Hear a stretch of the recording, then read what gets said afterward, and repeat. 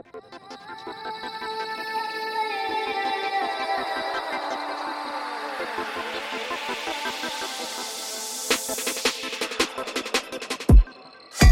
guys, I'm really excited to do this episode. I'm not gonna lie, I've hit the re-record button like 6 times now, and so I'm just gonna let this one go. Like, I don't care if it's not perfect, we're just gonna go into it because I think I'm at the point where I'm going a little bit neurotic.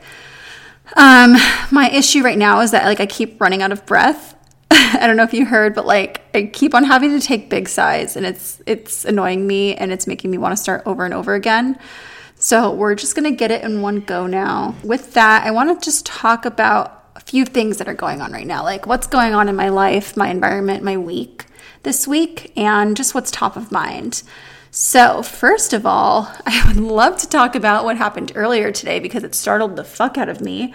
I was basically just sitting at my desk on my computer, working on stuff, and it was probably around like 2 p.m., and I'm just sitting here, and I like see this guy walking up the stairs next to my apartment, and immediately I'm like, okay, this guy looks like Joe from that Netflix show You.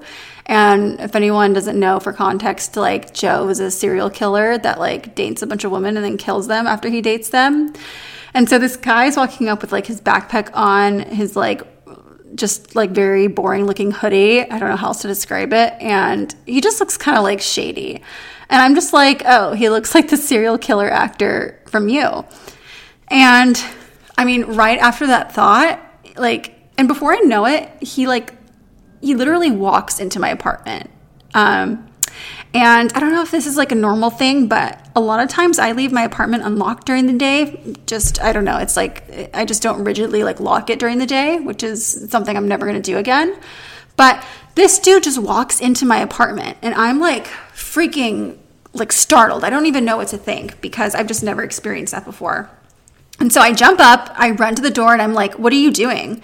And he says, oh, like, I thought there was a tour going on here. And the thing that's weird is that, like, I understand I'm in apartments, right? And, like, there's people coming and doing tours all the time. And, you know, someone might mistakenly walk into an apartment. I get it. Like, that can be an accident that happens. But what was weird about this situation is that when I came up, obviously, like, super startled, running to the door, trying to close it, he kept on pushing his way in. And that's when I fucking screamed and was like, get the fuck out of here. And he left. He left outside the door. I locked the door. I closed the blinds. I peeked outside the blinds, and he was still standing there for like 5 minutes. And then he tried to get in 2 other apartments, and then he left. Anyways, I reported it to my building manager, and she said that there aren't any apartments that are being shown in this building. So I'm even more sketched out because I'm like, okay, this guy, one, he either was like super lost and was in the wrong building, or the other possible thing, which is totally possible for LA, is that this like sketchy dude came into my apartment building, was going around to different doors, seeing which apartment he can get into, and just being fucking shady. And honestly, like, it sounds like that's what it was. I feel like I'm such a careless, like, carefree person. And I guess that can be sometimes reckless in the case of like not being the best at locking my door. And I really learned today how important that is. And you better believe, like, I will never fucking leave or even be in my apartment without the door locked. Like, that will never happen again. I'm all looking at it right now, like making sure it's locked. So yeah, I'm going to be a little paranoid for the next few days, which will be great. Can't wait for like an excellent few nights of sleep. But with that being said, I would love to jump into the episode today because it's really exciting. And I've said this before on the show, but I started 2 women's social clubs based in San Diego and Los Angeles last year. The San Diego one I started May of 2022 last year, and then the LA one I started in June of 2022. So just a few months apart, but they are both walk clubs. I am just kind of like blown away at how quickly they scaled. Going into like that whole story, I think might be a little exhausting. I would rather just start from the beginning and kind of give a run through of those first stages of what it took to like actually build the club logistically. To be honest, like I think this is going to be a 2-3-parter episode, so we'll just see what we can get through and we'll make the most of it. But basically, if you don't know the whole backstory, I went to the original City Girls Who Walk event in New York City when it had first started. And if you don't know, City Girls Who Walk on Instagram is what started this whole trend of like walking clubs popping up all over the US. I was living in New York City for a little bit, went to the club, made some really great friends, and then sadly had to leave pretty soon after. And I decided to start my own clubs in Southern California because I'm from San Diego. I know it really well. I go there all the time. And then I work in LA, so I'm here all the time as well. Because I do split my time pretty evenly between the two cities, I decided, okay, like it would make sense for me to just start clubs in both. And like, who knows what would come of that, right? Clearly, I was spreading myself a little thin, but it was a task that I decided to take on, and I'm really glad I did. So what did the first 6 months, what did the first 6 months of running the clubs look like? Okay, so for me, I knew that starting a community from scratch was going to require like some consistency.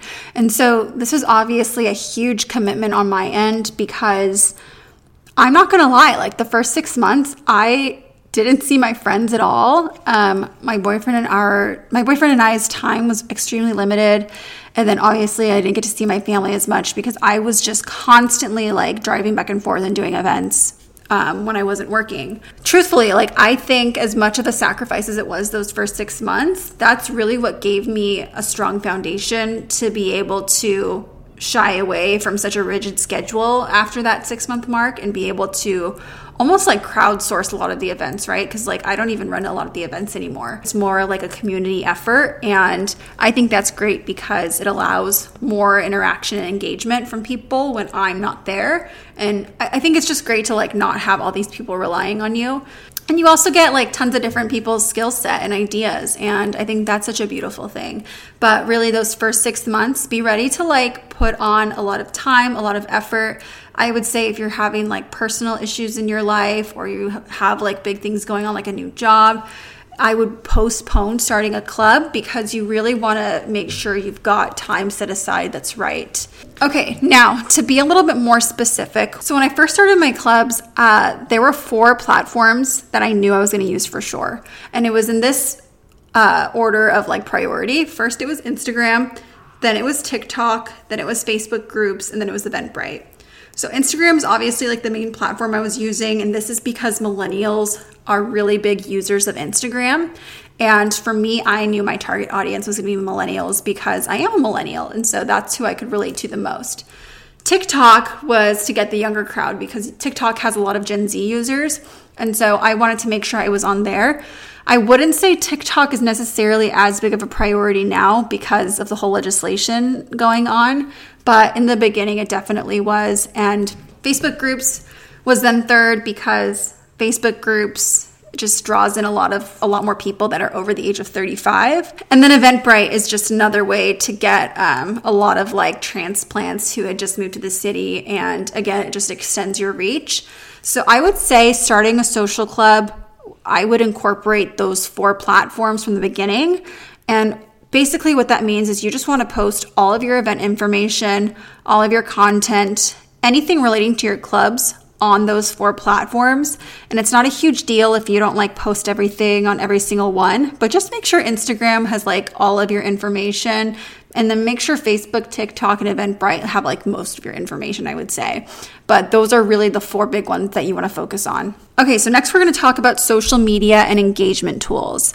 So coming from a really strong social media background, I knew that since I was using these 4 like big platforms, there was going to be one tool that I wanted to use specifically that would help me streamline the process of posting content. The best tool, and I would recommend this if you have a little extra money to spare, but the best tool is Hootsuite. This is actually used by a lot of social media marketing agencies. And essentially this just allows you to post all of your content at once by uploading it once on Hootsuite. It basically has tons of tools like analytics. I think it's got like some advertising tools on there, but the reason I used Hootsuite was because I wouldn't have to log into Instagram and Facebook and TikTok and Eventbrite and post the same thing over and over again. I could just go on Hootsuite, post it once, and it would go on every single platform at the same time. And so that made posting really swear I have to keep on restarting this show because people keep on knocking on my door. I'm like dying. I cannot wait to own a house one day, guys. I'm dying living in apartments. But okay. So what was I saying? So Hootsuite is a really great tool. It does cost a lot of money. I can't remember how much it is. I think it's $50 a month. But if you have the extra change to spare and you want to save time, I would really do that. And honestly, in my perspective, I think the smartest thing you can do is use money to save time, because I really do think time is like the most valuable thing that we have in our lives. Next, I want to talk about group chats, because if you look at a lot of social clubs, especially recent ones or recently formed ones and mine, you'll notice that a lot of us use group chats so that the community members can talk to each other in our clubs. This has been a game changer, again, for engagement. It really just allows people in your community to get comfortable with each other, especially before events. It's just really nice to know like who's going, what they're wearing, yada yada. Like, women just like to talk to each other before they see each other. Like, they want to know that they have a friend that they can meet up with. It takes away some of that anxiety. But I will say that having a group chat isn't something that you need right off the bat. I would actually wait probably 6 months before you launch it for your community, because otherwise it's going to go stale. I've seen this happen a lot.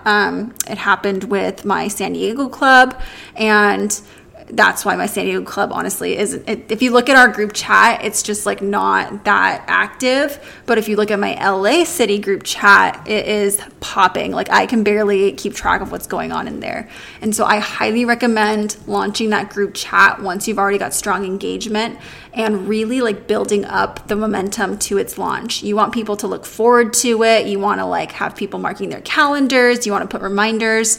Don't do a soft launch with the group chat. And as far as like tools for what to use for your group chat, I personally use Discord, and I think I'm going to stick with it for a while.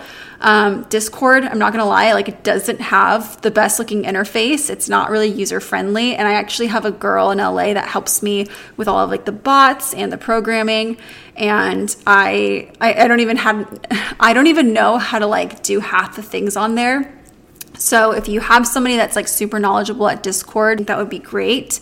And the reason why I want to stick with it despite all of the challenges is because Discord, it does have a great reputation for being able to sustain really large communities. And even though there are other apps that, you know, look a lot better and say that they can do the same thing, there's just a lot of bugs. I think that Discord has really strong programming and developers behind it, and I'm just too scared to try anything else. But what I have heard some of the larger clubs using is Geneva. Again, it's just like a better looking version of Discord. I don't know if I feel comfortable making that transition, and I have to do like a poll or something with my community to see if they would be interested in even shifting over to Geneva. But I just want to see how it works with those larger communities. I'm not really sure if there are bugs or if there's going to be like a capacity issue. But personally, it's just something I would rather speculate a little bit longer before I want to make a transition. But as of now, Discord is our main platform for our group chat. And again, 6 months after starting your community is a really good time to hard launch that. Now, this is my little secret sauce. I'm not going to lie. And it's kind of like gambling, honestly, but I know how to do Facebook ads. It's something I've invested a lot of my time into learning. And over the pandemic, it's something that I kind of made a passion project into figuring out how to optimize. Facebook ads have been a really great tool for me to draw a lot of attention to our posts.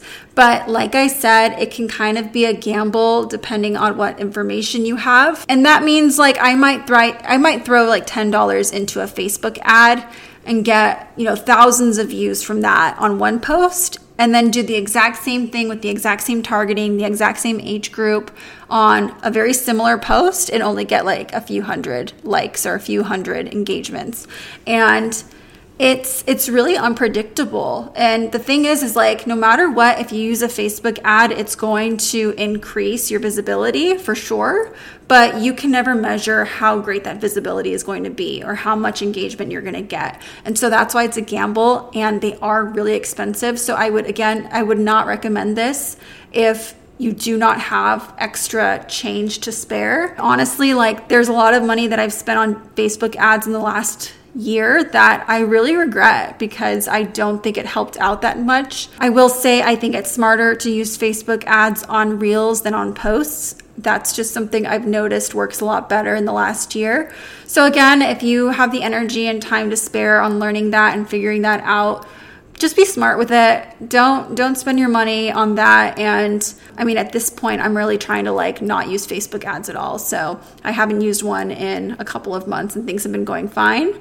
So I think I'm actually retired from Facebook ads at this point in my life. Okay, so now is the fun part. After you've got all of your commitments lined up, all of your tools set, right? You've got your social media tools, you've got your platforms, you're on Instagram, you're on Facebook groups, TikTok, Eventbrite, and you're using those engagement tools. Whichever of those you decide to use, you've decided what works for you, and you are now ready to start planning events. This is where it gets really fun, but it can also be quite a disaster.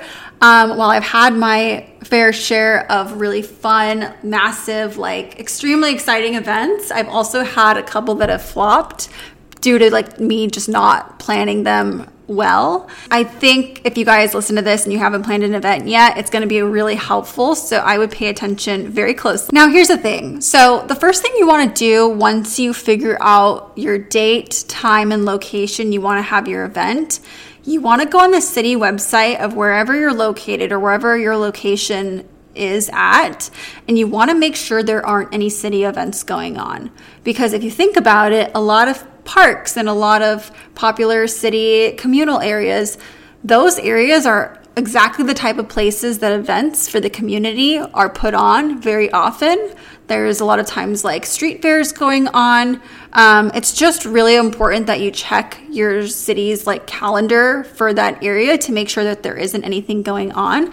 I actually was having a walk in Liberty Station, which is just a really popular area for pedestrians in San Diego. And I didn't find out until like 3 hours before the event that there was like this massive fair going on around our meeting spot that you needed tickets to get into. So you can imagine like 3 hours before the event, I just find this out. I'm like freaking out. I'm posting on all of their Instagrams, making like a Discord announcement saying that the meeting spot has changed. And luckily everything worked out. But if I hadn't like been told by one of our walk members that that was going on, I would have just gone to the spot at 10 a.m., which is when I usually host my events, and I wouldn't have been able to get there because it was closed off. So what I learned from that experience is that you really need to check your city calendars, because once I had done that, I had saw on the online website, I had saw on their website that there was an event going on. If I had just checked this beforehand, it would have been a really easy mistake to avoid. The first thing you want to do before you plan an event is you want to make sure that the spot you have it does not have any events going on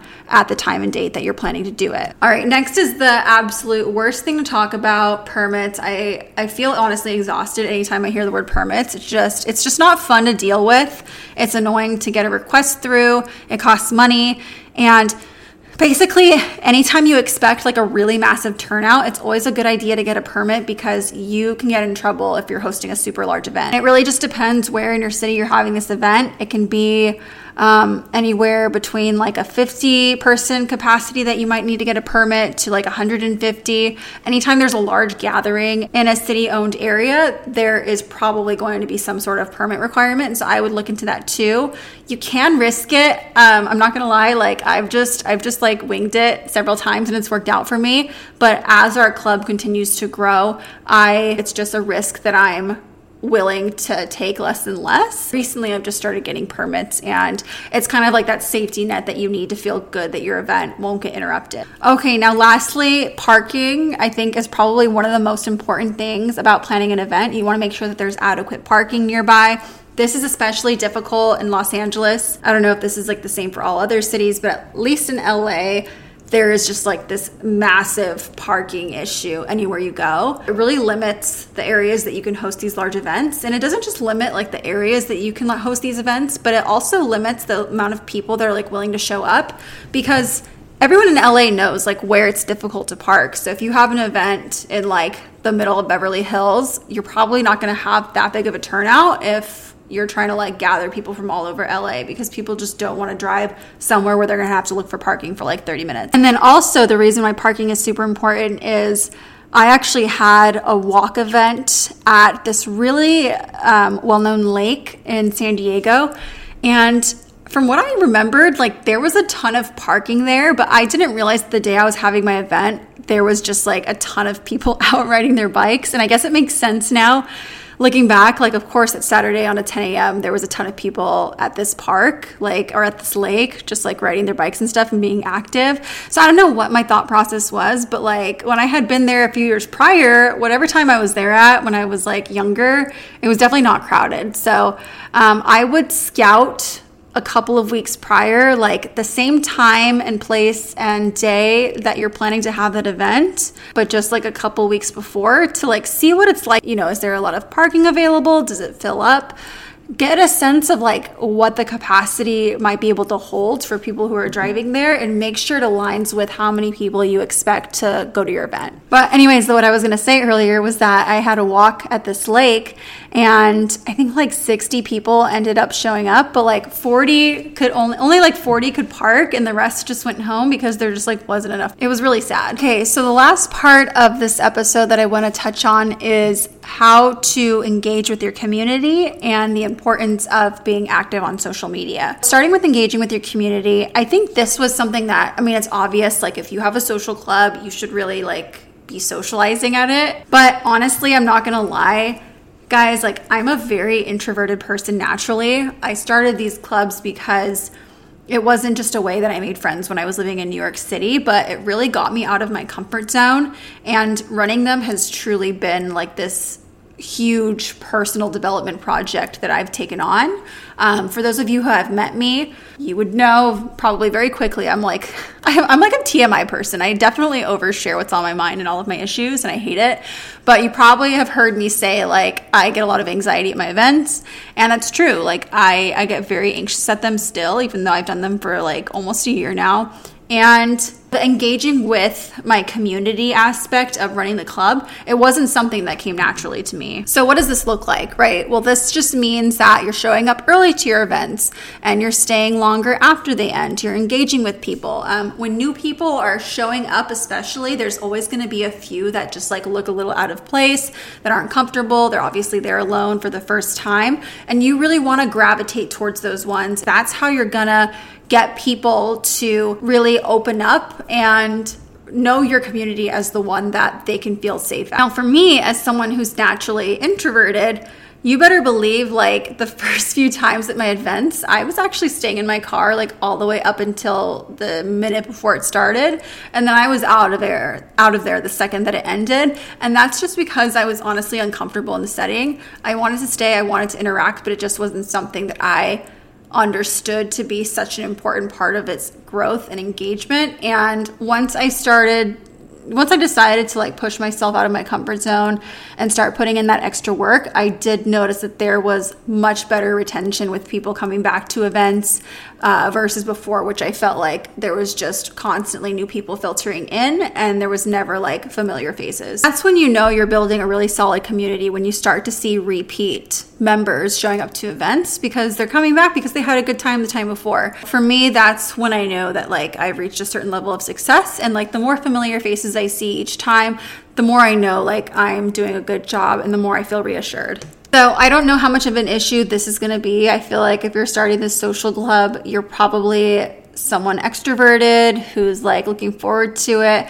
But for those of you who are introverted and are just taking on like a completely new task that's outside of your comfort zone, that is something that I wanted to highlight is very important. Last thing I want to talk about is posting on social media. So I actually am not really good at this still. Like you'll notice on the accounts for the walk clubs that I don't really post on there very consistently. I've tried to take on this new like influencer strategy where I post more of my like point of view, daily life content, just to be more engaged with those accounts. But I'm honestly just like not a good influencer and I haven't been doing it consistently. But the times that I have done it, like these last couple of weeks, I've been super active posting polls and like asking questions, posting like really interactive content and just like a lot of stories. I've noticed that there's also been an increase of engagement on all of my reels and all of my like followers. I've been getting a ton of more followers now.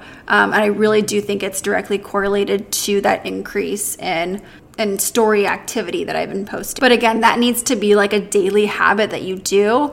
And for those of us who, again, like are not natural born and bred influencers, who feel like cringy when they're doing a selfie or posting a story or just doing anything that resembles an influencer, like, I know it's so uncomfortable to do, but truly, like, it will get you ahead in your club, and people like to know what you're up to. They're curious, especially if you're like the leader of the club. They want to know what your day-to-day life looks like. I also think it's kind of ridiculous too that I'm feeling like any type of embarrassment from that when I live in LA, and it's literally the city of influencers. I can go and drive to my workout class and I swear I see like 5 influencers on the street filming content.